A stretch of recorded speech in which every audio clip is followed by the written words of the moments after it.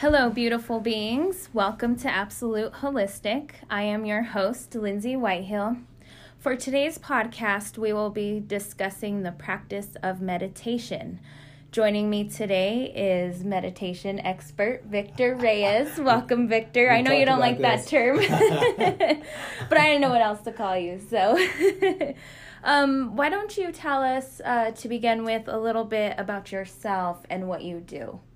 Okay, well, I was lucky enough to have retired going on 6 years ago. I was one of the district judges here, and so I'm a lawyer. Okay. So I was a public defender for 15 years and a district judge for 15 years. Okay. So about 5 years ago, I retired, and so I've had the absolute benefit and pleasure to have traveled and while traveling, engaged in several retreats and workshops related to meditation, mindfulness practices, yoga practices.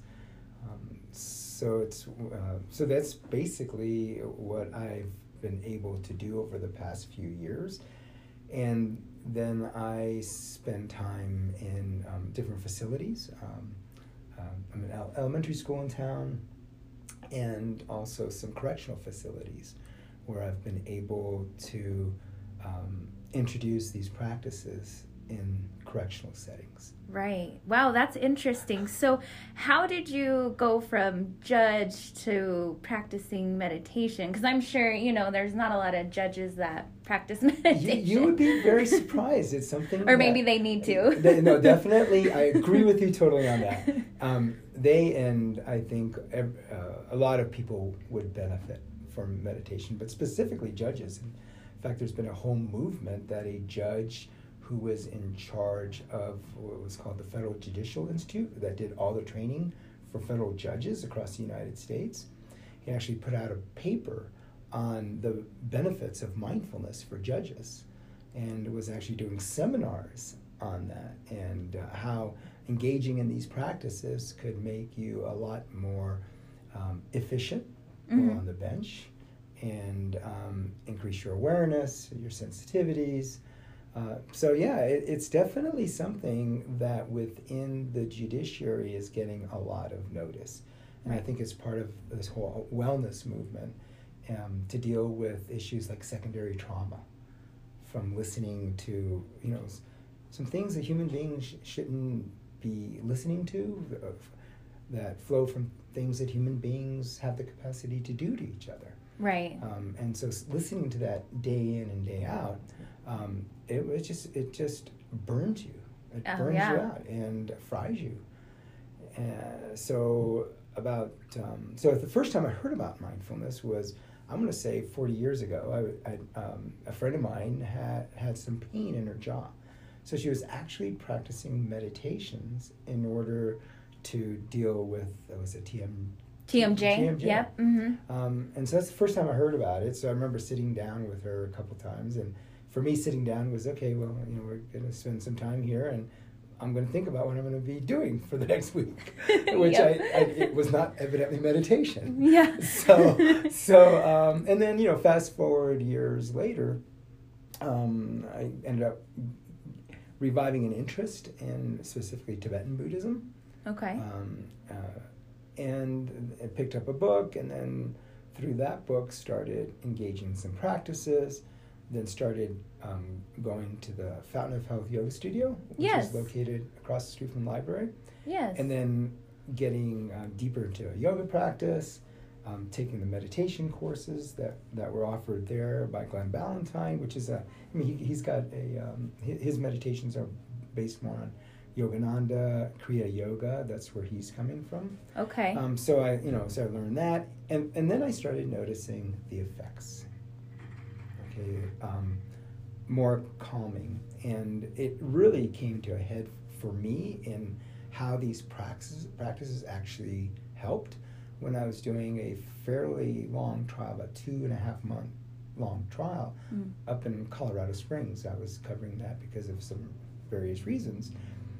And then in between, like during lunches or recesses, I went back into the room I'd been assigned, as your chambers, and I got quiet. Or I did some yoga practices. Yeah. And so I noticed that I wasn't tired in the afternoons, like I'd usually been, even on much shorter trials. Mm-hmm. And I also noticed I had a lot more awareness of everything going on. I mean, you try to be aware of, what the jury's doing, what the audience is doing, what faces people are making, how you're reacting. I mean, there's so much things going on. But I also noticed that my mind had, for lack of, better words, slowed down, at least at that point in my life, to where it's like I started noticing some things that, I wasn't as tired. I was seeing a lot more things. So then I started thinking, well, the only thing that's really changed are these practices. Right. Yeah, absolutely. So when you first started learning meditation, what was that process like for you? Was it difficult? I know when I first got into meditation, I could never shut my mind off. Like, it took me a good 6 months before I could actually, like, quiet the ego, Right. And I think that's, sometimes, we people go, well, I can't meditate because I can't slow down my mind. I said, well, that's kind of the end result of the practices that you're doing. It is, and for me it was important to find a teacher. And so, was able to go to a retreat down in New Mexico for several days with a teacher, saw what their techniques were, and that teacher was a guy named Peter Williams out of Boulder, and he's from background of insight meditation. And then I did the Goenka Vipassana through the Rocky Mountain Vipassana, and I know they're gearing up to do another one in November. And those practices are based upon Goenka-ji and what he developed, and which is still being put on all over the world in the same manner. So then I started finding different practices, right, until something resonated with me. Mm-hmm. So at first, trying to sit is like I told you, it's like, okay, I'm going to sit down, I'm going to figure out what I'm going to do for the day, and that was meditation. And then the ding goes off. And then, oh, well, I'm done. I've meditated. Right. Like, not so much. Yeah, exactly. Not so much. And so it just then, it became a process of learning what meditation was. Right. And then understanding what it was, understanding what the purpose was, understanding what meditation wasn't. And then as, I was further educated through, like I said, workshops or and reading, then I started kind of honing my to a practice which worked for me. Right. And then finding teachers that resonated with my belief systems, what my goal was. Because when we come into meditation, one of the things you have to think about is like, okay, what do I want out of this? I can't imagine many people say, I'm going to meditate just because I'm going to meditate. Right. And I think it's a very Western frame of mind. I think we have to remember that meditation comes from a Hindu background, comes from a Buddhist background. But in the West, we always seem to want to get out of it. Instead of it being part of our religious practice, it becomes, we come to it when, number one, we're really ready to come to it. And when we come to it, usually when we need something. Yes. I don't think I've had anybody show up at any of my classes saying, I just thought I would just start meditating. It's always like, well, I need this to do this. Right. So now this meditation has become something else from outside of us that we perceive we want to bring in. Right. Instead of coming from inside of us and bringing out. Does that make sense? Absolutely. So yeah, I went through that whole period. It's like I didn't know, and then I thought, oh, I'm really buzzing. This is a great meditation. This is a good app to hear. Mm-hmm. And then I noticed the next time I was listening to the same thing, and I'm jittery, and I'm like, well, I don't think I like this one anymore, so I'm going to swing to this other vine. I've done that. I've totally done that. And I'm like, oh, this voice is annoying me. Yes. And I don't like this person. Yep. Oh, this is so soothing. Yes. You know, and I like this person. And then you just, one day you realize, after, you've had some experience and after you have had some teachings, that no, this doesn't have anything to do with nobody but me. Absolutely. And meditation is such a personal journey, and I think people get frustrated. I've had clients, tell me, well, I tried meditating last week and they just get frustrated. They can't turn their minds off. They, the kids are playing or, their phone's ringing or, so what is your advice for people who are trying to learn meditation? Go into this practice with patience and perseverance. Patience? What's that? No, I'm just kidding. Yeah, patience with a C, not with a T. Right. Yes, let's definitely make that very clear, right? Yeah. The patience is that, like I described, and I've heard described, is, the Boston Marathon's coming up. Well, I think I'm going to go run it. And it's like, well, what have you done to practice for it?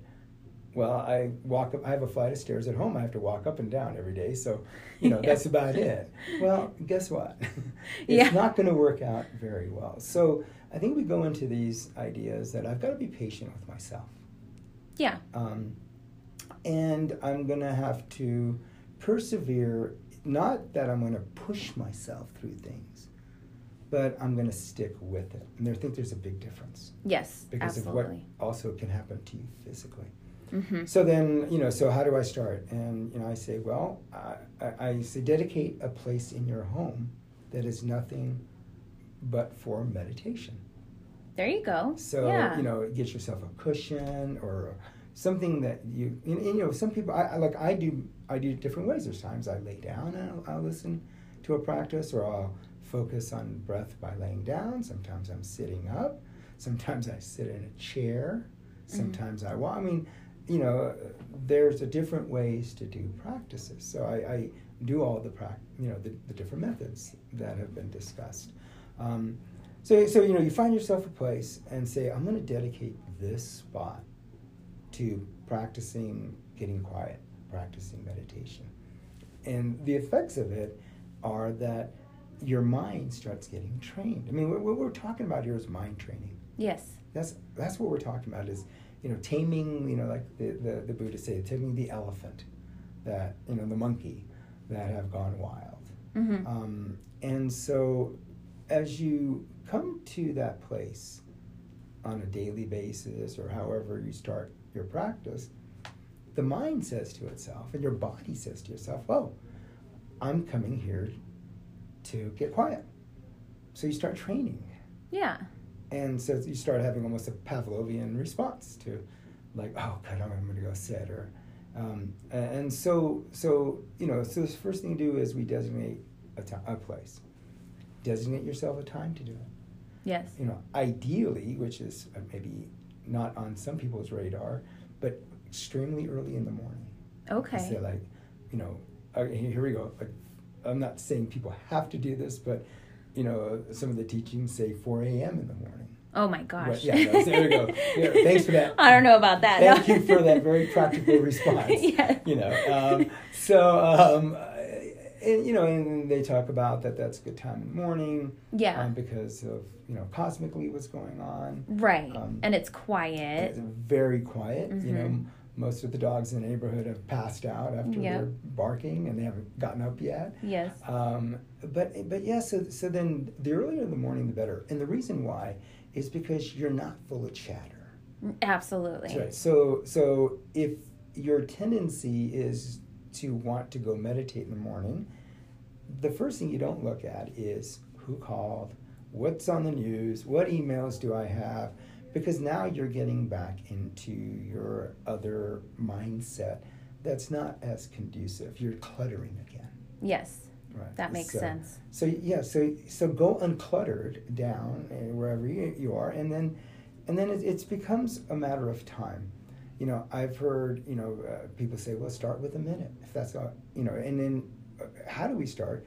And a lot of teachers say, well, we start with our breath. And so when we hear as Westerners observe the breath, we start going into this duality. All right, here I am, and I am watching my breath. Okay, and it's like, no, we don't do that. What is beneficial is becoming, staying connected with your breath, not separating yourself. So you're not taking a step back and just watching yourself breathe. And what I encourage, at least, and because it's been encouraged for me, is starting off with one of the biggest areas that is affected by our breath, which is our tummy. Yes. So just sitting down and just watching on how when you inhale, your tummy's rising and feeling the somatic experience of the tummy rising and then the tummy falling. Right. And that's it. Just go to the tummy rising, the tummy falling. And then, if you may start using little kind of tidbits like, okay, what I'm going to do is I'm going to start counting. So, and we always count at the top of the inhale. But you're not like going, okay, one, you're like drawing your breath and then I'm saying one the whole time. It's like just very, very quickly, just one at the top. And then just notice how many times you can do that. Yeah. But don't get caught up in the counting. Right. And anticipating the counting. So, there's a lot of balancing to do. And that's why I've always encouraged folks that if they can, find themselves either a teacher, and the best thing, of course, to do is a live retreat with somebody. Yeah. Because then you have the opportunity to ask questions, you get feedback, things like that. Some people just don't have the time or maybe the resources to do that. So then there's teachers that you can find online, or there's podcasts that you can find online. Mm-hmm. For people who are dealing with a lot of emotional type of issues, somebody like Tara Brach is really good. Okay. Some people who want to go more into a religious type-based meditation, somebody like Alan Wallace is very good. I enjoy Pema Chodron, listening to her. But I think it's also important to listen to some of the teachings that revolve around it. Yeah. Because, I don't see meditating in a vacuum. Right. Because meditating in a vacuum is, I think it's just kind of just doing like push-ups. Yeah. And then, okay, I've done my push-up, and I'm going to go on with my life. Right. And so one of the things that's important is, for me, is that meditation or any kind of mindfulness practice has some kind of ethical base. Right. Either in Hinduism, the yamas and niyamas, or we look at things that are the precepts. So there's a lot, so I don't think you can divorce meditation, mindfulness from ethics. Yeah, because, absolutely. Because if I'm leading an unethical life on any level, it's going to interfere with my mind getting cloudy. So when we look at different types of meditation, we're looking, at least the practices I do, we have what's called shamatha meditation, which is calm abiding. Okay. And what the point of shamatha is, I've heard, it's the whole snow globe example where you shake up the snow globe and that's like your mind. Yes. And then allowing them to settle. The other thing metaphor is when you're up in the mountains and there's a lake where the mountains are reflecting off the lake and the wind comes up and you have disturbances. Well, the disturbances give you a wrong perception of what that reflection is like, right? Right. But then once the disturbances settle down and everything balances out again, whatever has been churned up from the bottom of the lake has now settled, where you can see clearly through different layers of the lake. Yeah. And that's what the point of shamatha, calm abiding meditation, is. And one of the practices is focusing on the breath, is to settle the mind, settle your body, your speech, and your mind in its natural state. Right. Which is an openness. One of the teachers that I've heard her talk said you should imagine your sky, your mind as the blue sky. And thoughts, emotions, images, fantasies, whatever is arising out of our consciousness or out of our mind, those are the clouds. They are not the mind itself, but they're arising against this backdrop. And what you want to do is once you are able to settle your mind in a spaciousness, it actually gives you the ability to see things a lot more clearly. Right. Because if you think about it, and this is one of the things that I deal with some of the meditation series I do with the Fountain of Health, is when we are looking at whatever we're looking at, if our mind is not spacious, we are looking through our biases, prejudices, attachments, desires, aversions. That's how we look at the world. And that's, and this is not something that's just novel to one or two people. I mean, this is how most of us look at the world. We are looking through this very muddy lens. Absolutely. And as we engage in practices that allow our mind to settle more, we can see things for really what they are, without all those filters being there. Does that? Yes. And that's one of the things that meditation does for you. I mean, there's people who want to meditate because I want, less anxiety in my life. I want, less stress. And there are somatic results of meditating, and those are some that can come. Yeah. And this, which is great. So you have to, we're back to like, why do you want to do this? Right. Yes. And then if it's something, but it's not like a Band-Aid. It's what you want to gain out of it. I mean, I remember a time when, things would bother me. Mm-hmm. And then, I don't know about you, but then you go to bed and you're laying down and your mind is cycling. Yes. And you're cycling and you're cycling and you're cycling and you're cycling. And then at some point you grab your phone and you look at the time now, because we all seem to use our phones instead of alarm clock. Yeah. But if you have a clock, you look over and you go, oh my God, it's 3:30 in the morning. I've got to get up in a couple hours. And now I'm going to get angry at myself because I've been cycling. Yes, and you're frustrated. Yeah, and now it's like, now you heaped one thing on top of the other. Yeah. And then you get up in the morning, and now you're irritable the rest of the day. And yes. Who knows how that's going to play out. Yes. So when we look at these kind of practices, we're talking about, to really get benefit, something that you should commit to for the rest of your life. Yes. It's like anything, that if you want to better yourself as a human being and do practices, they're not just temporary things. These are commitments. And why are you making this commitment? So that you can be a better person.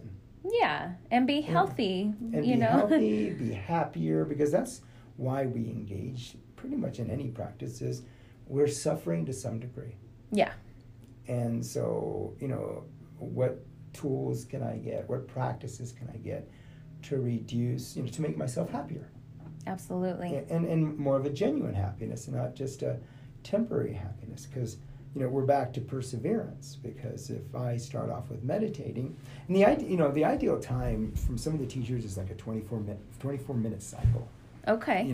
Sometimes people say when you start off slow, mm-hmm. but then you'll notice that if you do it too short, you're not getting any real benefits out of it. Right. Yeah. Yeah, I hate those 5-minute meditations. Right. Yeah. Like, what does that even do? And then we can practice mindfulness. Like, for instance, yesterday I was tearing down wallpaper. Mm-hmm. And for some reason, I was able to get into a space of just tearing down wallpaper.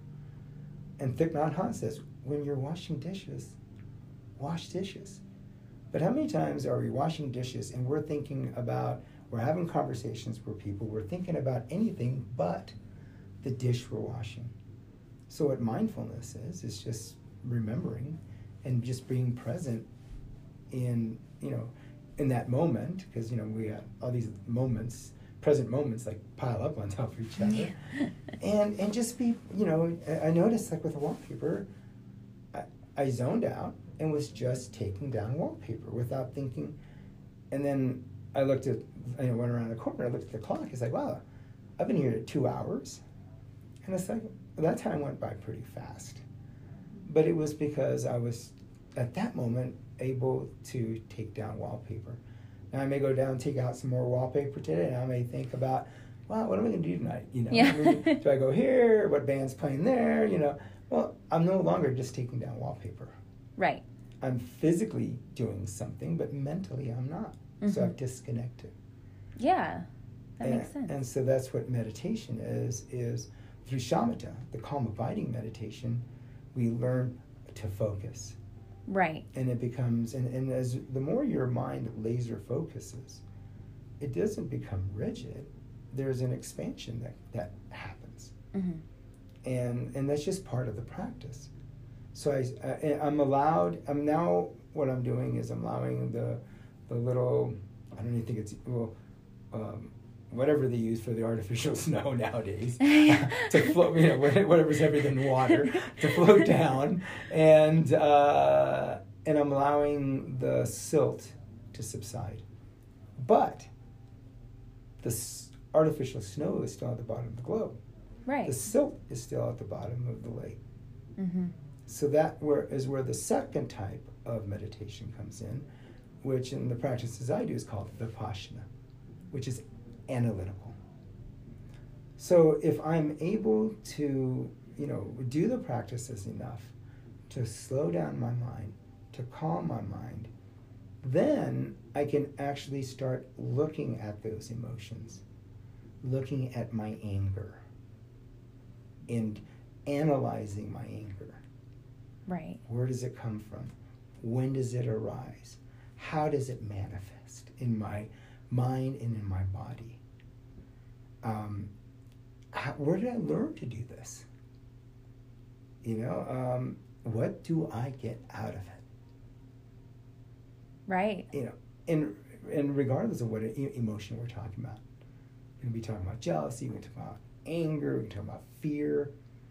But as our mind calms, becomes more spacious, then we're in a better position to start looking at why we do things. And if we're able to start looking at why we do things, we're in a better position to start mitigating the results of those emotions that we have.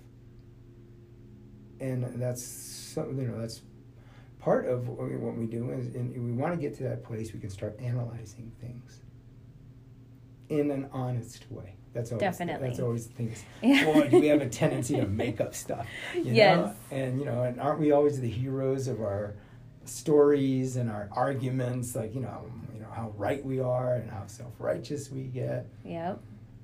But then we're kind of really not doing ourselves or anyone around us, very many favors. So.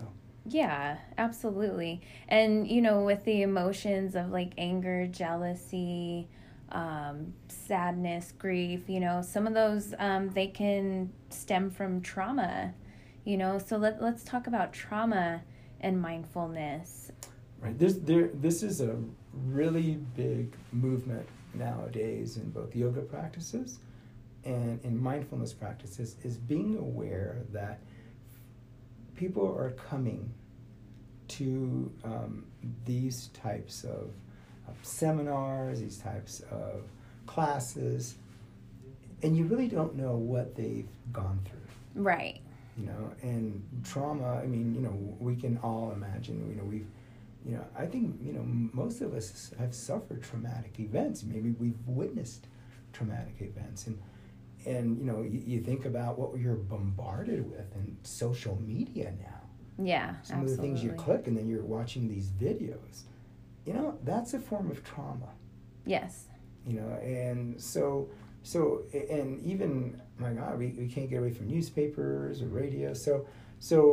But many of us are coming with traumatic events that happened in our childhood, some of which we've suppressed and repressed. They may have happened a week before. Right. But we come to these practices seeking, through these practices, some kind of solace and some type of relief. But then the practices and how the practices are conducted can actually exacerbate the trauma. So if you're a person who has suffered traumatic events, and I'm thinking about the folks who've been in war. I remember my dad coming back from Vietnam, and he was a mess, and not a lot of services being offered to folks, and he wasn't even in the field on the combat. He was on a base, but with rocket fire every night. So he came back with a certain mindset, that affected him for the rest of his life, a fear that affected him the rest of his life. So, or we've just been involved in an accident where I had an injury, but, I remember the car accident that I went through. Then we start, now we're going to sit down and we're going to close our eyes and we're going to meditate. Well, then we start feeling uncomfortable. We start breaking into sweats. We start all of a sudden reliving what happened the minute I closed my eyes. Right. Or I close my eyes and then I hear a siren that reminds me of when ambulances were coming to my home, when something happened in my home. Right. And so we have so many triggers that we have inside of us and that we can have from the outside. And we then try to sit down and be quiet because I'm going to deal with this, But just the sitting down and getting quiet without some kind of professional help from somebody who has some type of trauma-based practice, may make things worse. So if I'm trying to sit down and meditate, and when I close my eyes, all I can do is picture this, and I can say, well, I can't meditate. I think that a person can meditate, but deal with those situations. Recognize what you have going on. Find a practitioner who knows what they're doing to help you through whatever psychological or maybe physiological means that they may have at their access. And then you can combine a practice with that. So it almost becomes like, you start triaging this. Well, not triaging. You work together. Right, yeah. With these situations. So if you have suffered trauma, if you are finding things difficult, if things are coming up, some meditation teachers will tell you, oh, this is good. Sit with it. Let it arise and notice it. Right. Well, maybe that's not exactly the best instruction for you. Because we are not talking about emotions that are just rising and falling that each one of us has just by being human. We're talking about trauma-based emotions. And so I think that there's more awareness now in yoga practices of giving more people, because one of the things I do is, if it doesn't feel right when you're got your eyes closed, if you feel like getting up and moving, well, get up and move. Because when we start keeping people who've suffered through traumatic events in confined spaces, we are just heaping on trauma upon trauma. Yeah, absolutely. And so I think that when we look at the issue of trauma, if you're trying to meditate and you've had some things happen and things come up, well, don't think, and like I said, the typical instruction is sit with it. Yes. Well, maybe I don't want to sit with this because I haven't dealt with this. Right. And just the sitting with it may not deal with the situation. Yeah. So I think we have to be very, so if I'm going to be practicing on my own and I have these things come up, I shouldn't just, kind of, say, well, meditation is just not for me. No, I think there's benefits. But then deal with this other situation you have also. And for folks that are doing the classes, it's extremely important to be sensitive to watch people when they get, I've seen folks that they just start sweating. Yeah. And then, it's like, giving them that option. Yeah. To say, hey, back out of what's going on. Mm-hmm. Because another thing is Westerners have a tendency to push through meditation. I'm going to sit on this cushion. I've put this timer on for 15 minutes, and I'm not going to budge until that 15 minutes is up. And then I say, I'm going to meditate. Now I'm going to tense my body, and I'm going to I'm going to push myself through. I've done that. Yep. But then what do you notice when you do that? It's for one, it's frustrating. I know that, and it's not comfortable. Where do you usually feel that? Probably my solar plexus, chest area. You get I even get a little anxiety from it.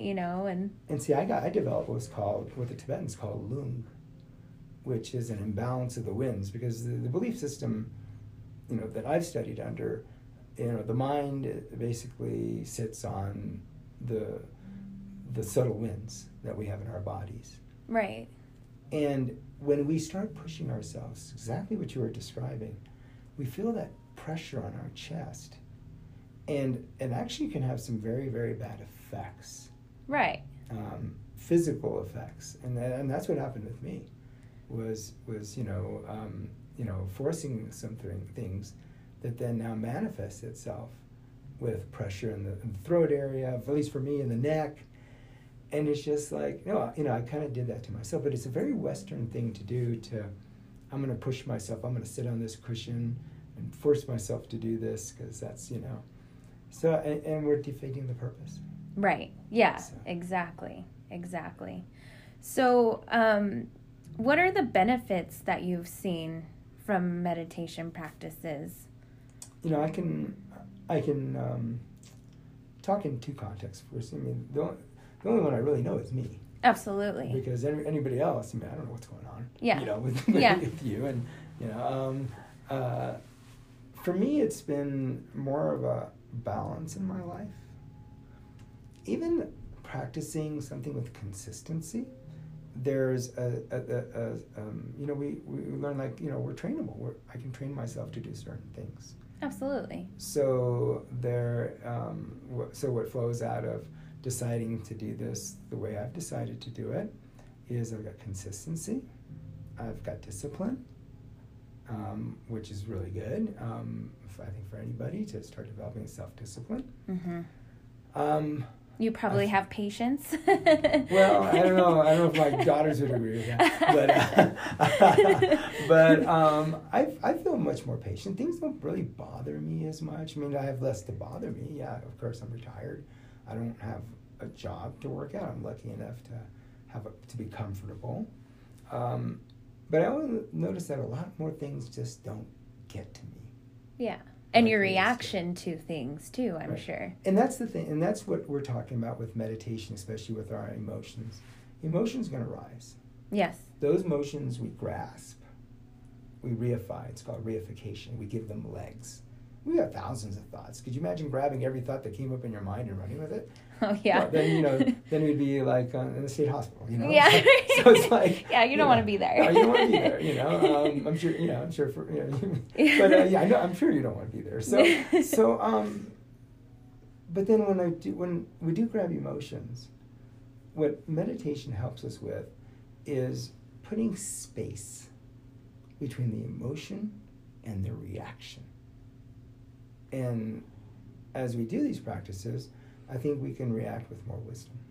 Yeah, definitely. And that's what meditation does. Emotions arise. We learn that they arise and they go. They come and they go. It's like, wow, I'm not anger, because we've always just defined ourselves by, I'm jealous. I'm angry. I'm an angry person.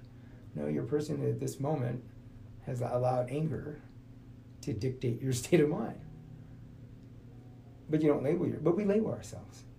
Yeah, definitely. You know? And so as we label ourselves with emotion, that's completely, it really starts us down this road of thinking we are our thoughts, thinking that we are our emotions, and we're not. Yes. Because the mind, once again, we're that spacious mind. I've heard the mind, and also our mind gets focused. So another benefit is more focus. This one, Tenzin Palma talks about the mind. You have the little birds with little wings that are fluttering, but the mind should be more like an eagle that's soaring. So as we watch eagles soar, or hawks, I love hawks, and watching hawks just soar, they're just not soaring because they are laser focused. True.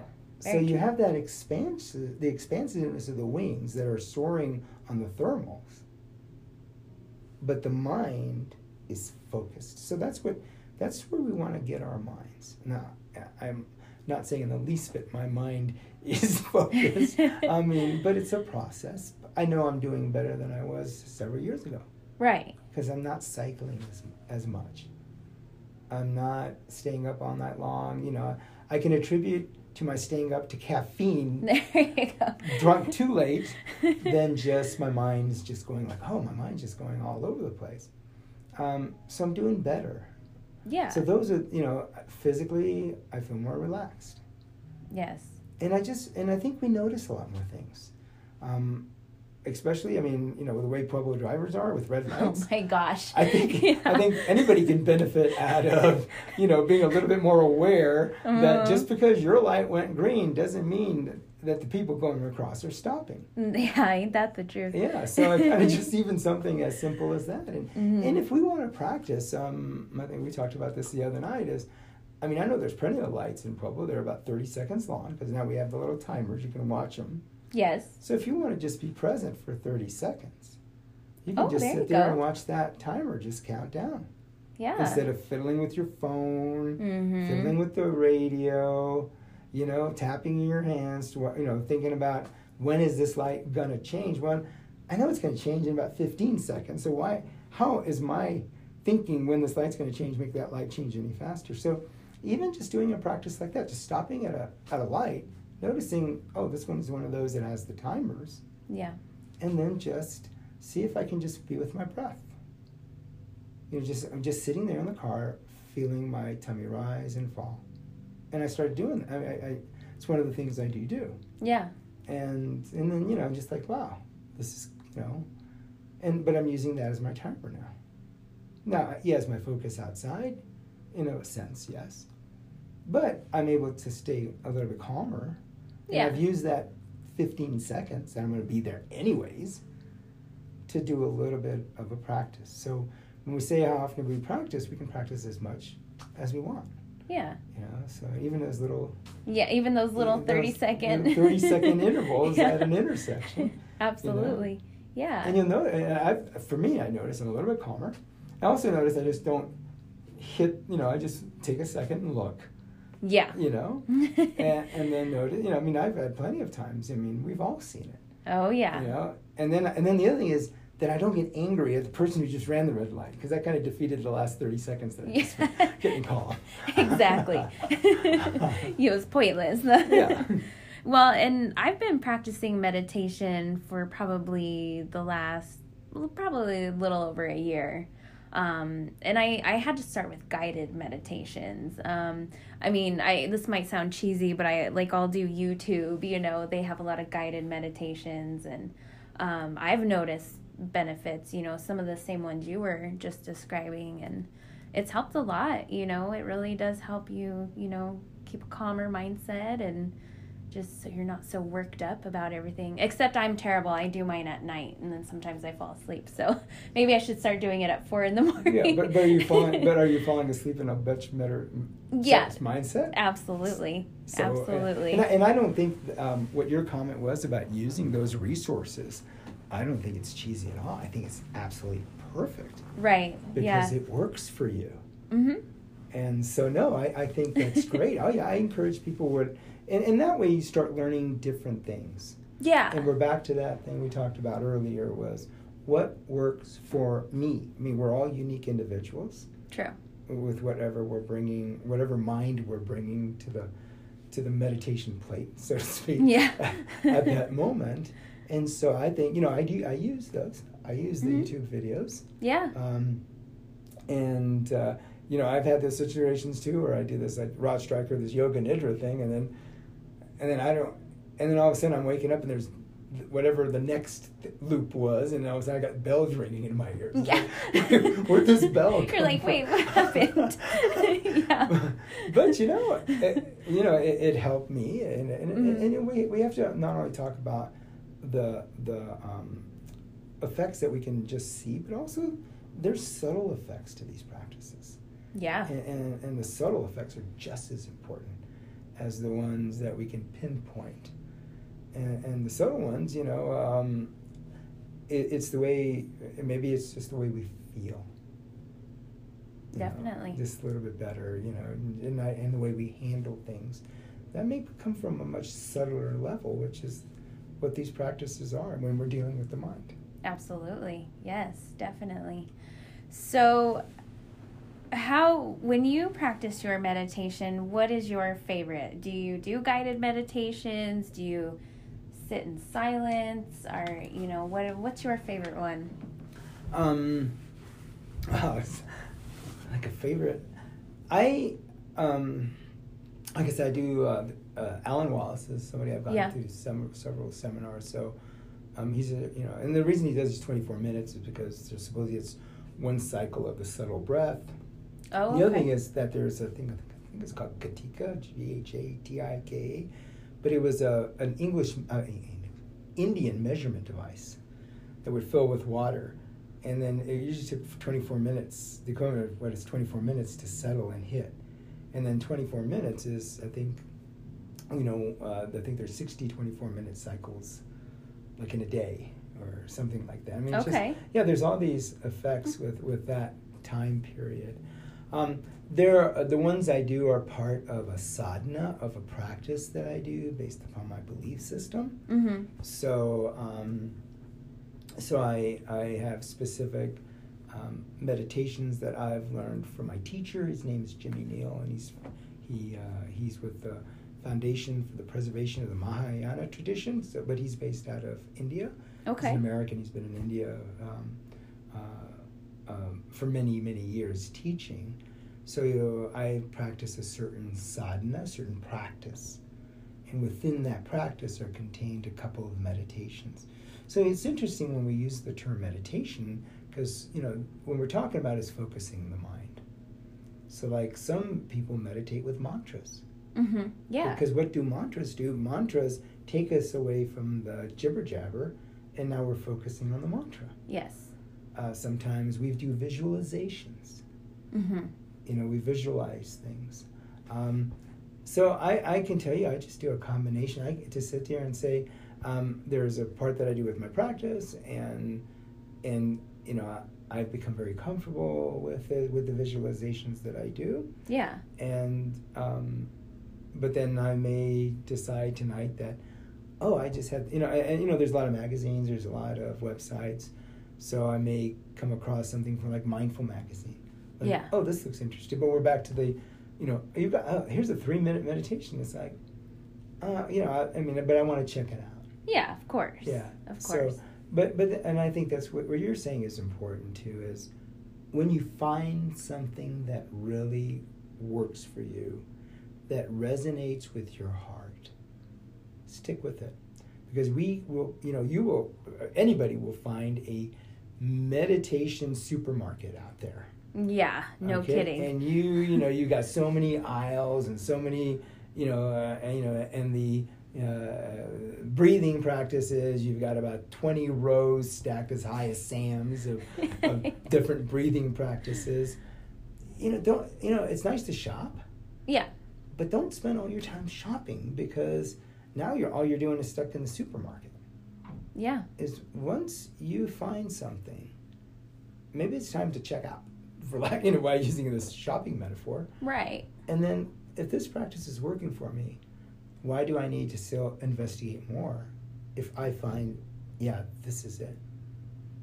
And it's I think it is very important for anybody that to narrow down what you want to do, focus on either a teacher or a style, and if it resonates in your heart, stick with it. Because at some point you're gonna have to stop. You're gonna have to leave the market, or all you're doing now is just taste testing. Yeah. And I don't think taste testing, I'm sure there's some benefit because you're at least doing it. Right. But then you haven't really come to, at least in my mind, what do I know? But at least for me, it worked to find something that I could just stick with. Yeah, absolutely. Have you ever, when you're meditating, have you ever had like an out-of-body experience or like astral projected, I guess they call it astral traveled? Have you ever experienced that? It's interesting that you say that because are we really doing that, or are we thinking that we're doing that? Right, that's a very good point. Because I could be in I remember being in this place like, oh my God, I'm like grooving. I'm totally where I want to be, and then you hear the little ding. It's like, no, I'm not leaving. I don't care. It's breakfast time, and everybody's getting up. I'm not moving. I'm in a good place. But am I really meditating at that point, or am I hanging on? I'm attaching to what that feeling is that I'm getting. Right. And I've had experiences where I think one of the feelings I've had is a falling feeling. Yes, I've had that. And I think that there's, some teachers will say, well, that falling feeling is because this is happening. And then there's times when, sometimes we don't know where we go. Yeah, that's true. And then I think that part, but am I really meditating, or is it just kind of this sleepiness or this dullness that has come in, where I'm kind of just in this ozone layer of fog? Right. And so I think sometimes I have had some experiences, but then at times I don't know whether or not those experiences were things I thought that they weren't real. They weren't really what the end result of that practice should have been, if that makes sense. Yeah. Is because, did I project somewhere, or did I fall asleep? Yeah. Or am I dreaming? Am I dreaming? Yeah. No. Yeah. It's all those things, and I think that when you don't got that, is when you've come. The one meditation that I've done, that was part of the practice we were doing at a retreat, was being able to have a realization that I was dreaming, that I was sleeping. Yeah. That was the practice we were doing. And that was, we were told that if you realize that you are dreaming, stay calm, because you're going to snap yourself out of your dream. Yes. And so, that one definitely, I was like, oh my God, I'm dreaming. Yeah. This is like, oh. You get excited. Like, I get excited. It's like, what do I want to do now that I'm dreaming? You know what I'm going to do? I want to fly. Mm-hmm. Yeah, but how am I going to fly? Well, ideally, I wasn't really I wasn't really lucid dreaming. Maybe not totally lucid dreaming at that point, because if you're lucid dreaming and you realize you're in a dream, you can do anything you want to do. You can walk through walls. Right. There's a point to lucid dreaming as part of a practice. But I had this thing when I started, I was like, well, I'm going to fly. It's like, well, how am I going to fly? Oh, I'm going to need Tom Petty's Learning to Fly music playing. So I had that playing, and I was like, I'm flying. And then I'm like, I realized I'm dreaming at that point. Yeah. And the minute I said, wow, it's like, you're awake. And then you get mad. Darn it. Yeah, so I was there. So I think in the practices I've done is maybe lucid dreaming is probably one. Yeah. But we're talking about some of these practices that there's so many different levels, and years of training and years of experience and years of being supervised by a teacher. Because sometimes when we get into some of these practices, when we're moving beyond just the somatic experiences, I want of calmness, there are certain practices that you have to have a teacher. Yeah. And if you don't have a teacher, there is a possibility you could do yourself a lot of damage by, concentrating on certain parts of your body, that in order to do those things, you need to have a teacher. So some of us pick up books and we think, wow, this looks cool. But then we have to realize that some of these practices, if they're done, they're done with a lot of guidance and a lot of training. Yeah.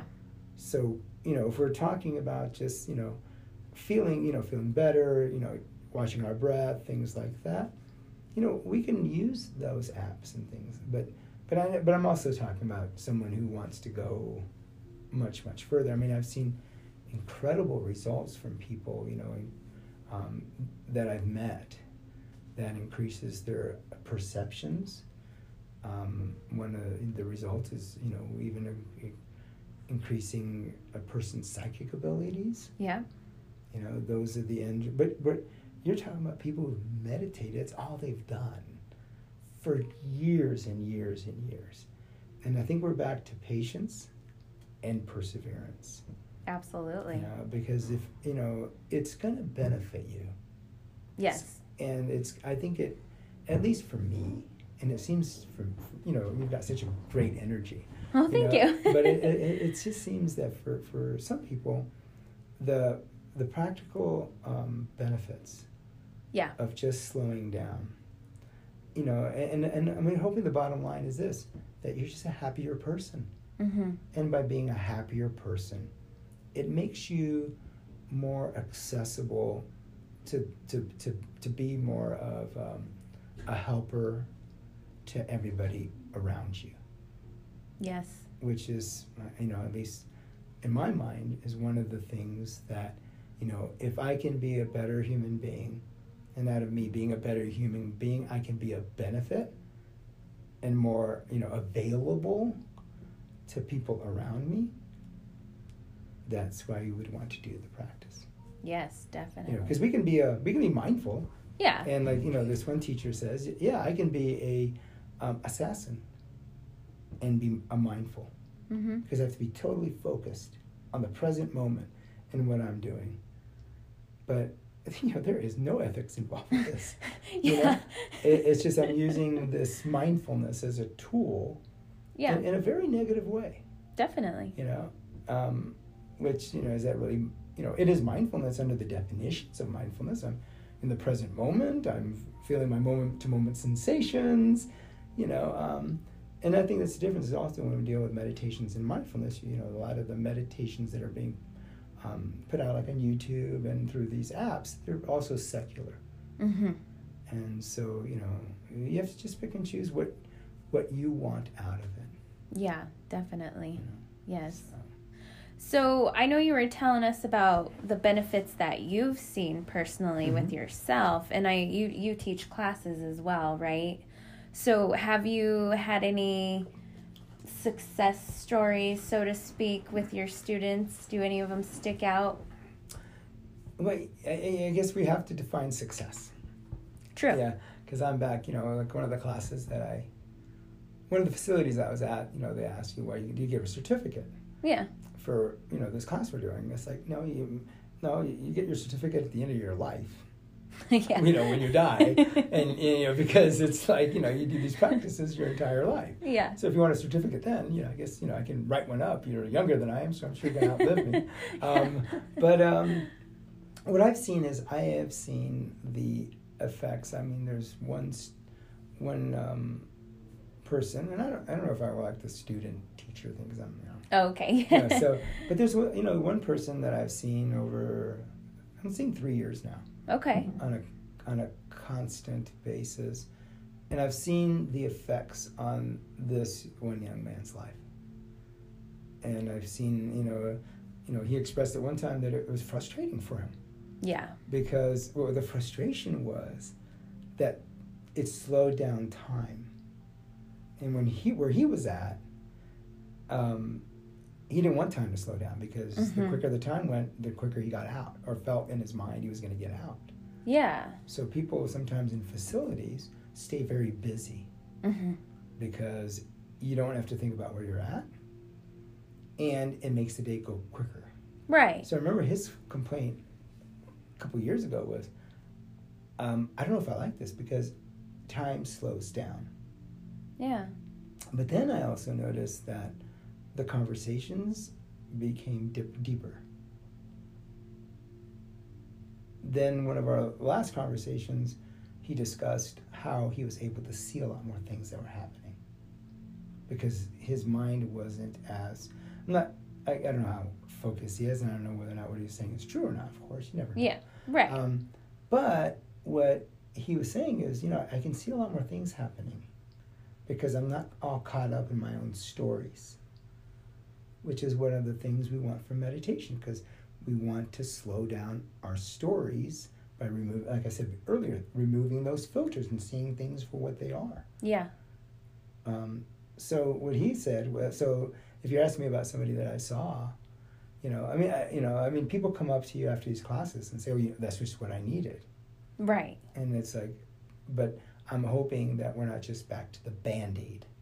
That at that moment, people will say, and I don't know, maybe they've said this to you, it's like, wow, I understand this was no mistake for me coming here. I got exactly what I needed. Okay, that's good. We've been here an hour. Now, where are you going to take this practice to your home?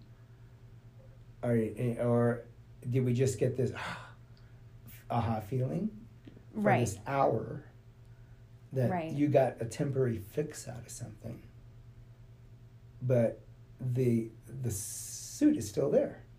Yeah. The soot, the artificial little snow, it's still there in big clumps. Mm-hmm. We've just managed to put it down for an hour. Right. Maybe even suppress it. And so I always am hoping that when people say that they have gotten a benefit out of any practice. My friend Jimmy, my teacher, talks about, being very heartbroken and having a panic attack in the middle of not a shopping center. He was in India in the middle of a bazaar, and he had panic attack over this feeling of loss, over a relationship, and just hyperventilating. And he resorted to what's called the Tonglen practice, which is a giving and receiving practice. And it's one of the greatest contributions, I think, of Tibetan Buddhism to the practice of meditation, where you take in the pain of another, be it emotional pain, be it physical pain, you bring it into your self-cherishing heart to as black smoke out of somebody, or gray smoke. Some people don't like black, the image of black smoke, so gray smoke, or colored smoke, whatever, some smoke. Right. But you bring it into and it destroys your own self-cherishing, your selfishness, this vision of I, and then you send out white light or white smoke to that person. So what Jimmy talks about, he talks about this at every training that he does, or every practice that he does, is that in the middle of this, he took in all the pain of every love song, every romance movie, because all the love songs are all based upon that, I lost my baby, all the blues songs. Right. You take all that everybody suffers from. Mm-hmm. Everybody's subject, we all go through it. Mm-hmm. But you take all that pain into your heart and then breathe it out as white light to the whole world. And that's an example of how having a practice. Think of yourself, if you're able to meditate, if you're able to slow down, and this happened to me, get a root canal. You're sitting there, and after a while, it's like, okay, can we, I don't like having my mind. And then I started noticing I got nervous. Yeah. And it's like, okay, go to your practices. I thought that. So it's like, okay, let me start breathing deep. And let me start regulating my body. Instead of I could have gone two ways. I could have kicked in and said, okay, I need a break. But probably not too cool in the middle of a root canal. Yeah. And my other option was, okay, go to your practices. Yeah. And so just starting to breathe deep and starting to focus instead of focusing, our mind goes where we focus it on. Very true. I mean, you could be sitting there at your home and there could be an ambulance coming by. You will hear the sound, but you want to really hear it? Then put your mind to it. Yeah. Now you'll hear it twice as loud as it was. Mm-hmm. And I think it goes to anything. You got a dog barking in the neighborhood, you want to really hear that dog? Then focus on that dog. Yeah, absolutely. And all of a sudden that dog, it will be, instead of a schnauzer, it'll be like a, Great Dane barking, But that's what happened. But that's how strong our mind is. Yeah, definitely. So that's what these practices have done for me. And that's the one example, and the example with Jimmy. So. Yeah, definitely. So before we wrap this up, tell us about your meditation workshop is it the Fountain of Health? Yeah, it's the Fountain of Health Yoga Studio up on Union. Okay. Over by the library. It's a purple building with a big Ganesh on the outside. I think I've driven by it, yeah. I think most people go up Union up to Abriendo. Yes, that's pretty much exactly where, yeah. So, the one I'm doing right now is specifically having to do with, we're calling it making friends with your emotions. Okay. But we're back to that whole idea of, we do a practice, the shamatha practice, the breathing. Yeah. To kind of, calm us down from whatever day we've had, as much as we can calm down with this practice at this point in our life. And then I do guided meditations. Last time we worked was on anger.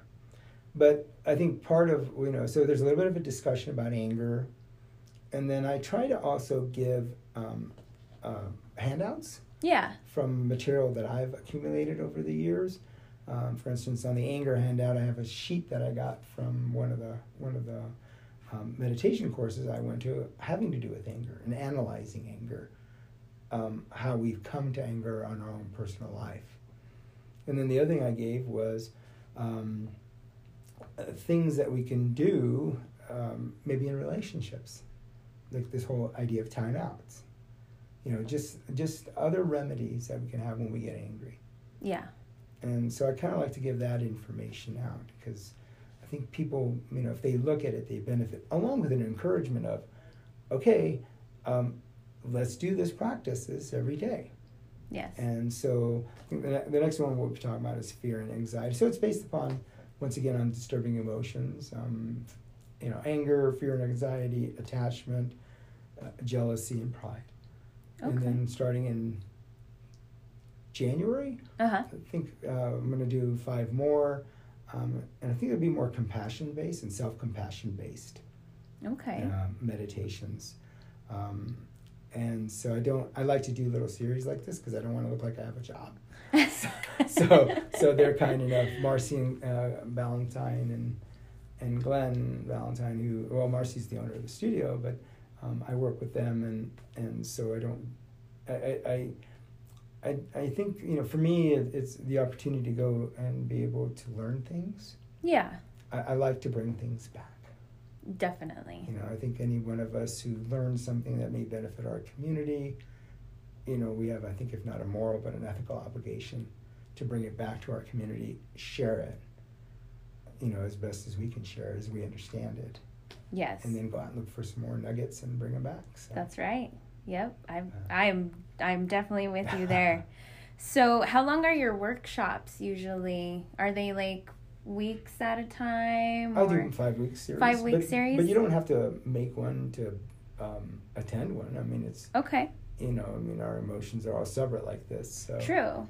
So we can examine them. And then I usually have handouts from the previous sessions. Okay. There anyways for folks. And so, right now it's running an hour. Because an hour is a good time. Because we spend out of an hour, I'm going to say about 36 to 40 minutes in meditations. Okay. And they're all guided.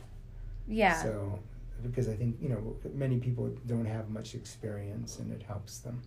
Yeah, absolutely. Especially if they're just starting out, they kind of need the guided meditations to kind of ease them into it. Yeah, we all do. Yeah. Yeah. Yes, so, I know I did. Yeah, and I still like we said before, I still like certain guided ones. And although I've heard them before, I know it's coming. Yeah. You know, but it's interesting because we can go to a movie and we can sit there with our movie. We can mindlessly eat this popcorn. That's probably not the healthiest thing for us. But don't we focus on that movie screen and we kind of zone out? Yep. And then when something that happens out there at this movie screen is scary, we get scared because we're so our mind is so focused on that. Yeah. And you know, the average movie with the commercials is like you're in there for 2.5 hours now. Yeah. You know, yeah, you can zone out during the commercials, and who isn't checking their phone? Everybody's on their phone until the things come on and say, okay, now really shut off your phones. phone. Yeah. You know? But think about a movie. Think about how you're able to focus. And if you're able to go to a movie and focus what's happening on the movie screen, you can meditate.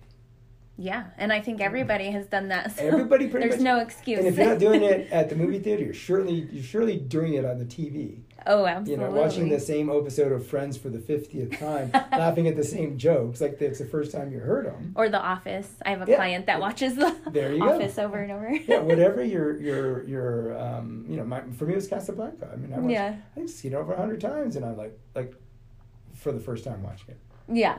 So I think it's part of that mind. So if you say, well, I can't focus my mind, no, you watch TV. Yeah, and absolutely. You can do this. Yeah. So.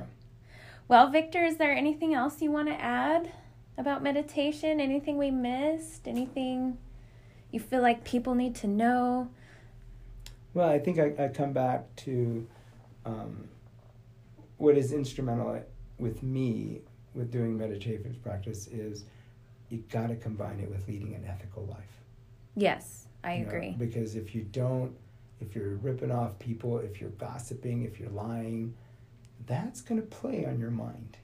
So your mind will never be to the spot that it needs to be to start developing that kind of balance. If the Tibetans call it, they laugh at Westerners because they say, oh, you come to these retreats, you take a shower with the retreat, you get out, and what's the first thing you do is you jump back into a mud hole. Yep. And then when I'm covered with enough mud, it's time for me to go take another shower. Yep. So I think that if we lead a life where we're just hurting people, whatever hurting people may look like at that point, that we're not able to really focus in a manner that is going to ever benefit us. Absolutely. So I think, and then patience and perseverance. Back to patience and perseverance. Yep. So. Ethics, patience, and perseverance. I like it. Not a bad way to lead your life. That's exactly. Everyone should do this. Never seen anybody get in trouble with those three. Exactly. Yeah. Exactly. So, does the Fountain of Health, do they have a website where they can they do. Check out more information on your workshop and see what else they have to offer there? And I'm going to have to go take one of your workshops. I think that would be awesome. Well, I would love to have you there. Like I said, yeah. You have a great energy, and just Thank to have you in the room, I think would benefit us all. Thank you. I appreciate that. So everybody tuning in, I just want to let you guys know, fountainofhealth.com, right? It's I think Gut Yoga, GUTYO. Yeah, just Google Fountain of Health. Just Google Fountain of Health. Yoga Studio, yeah. And you'll be able to find out more information on Victor's workshop and everything else they have to offer. Thank you for tuning in today, and we will catch you on the next podcast. All right, that was good.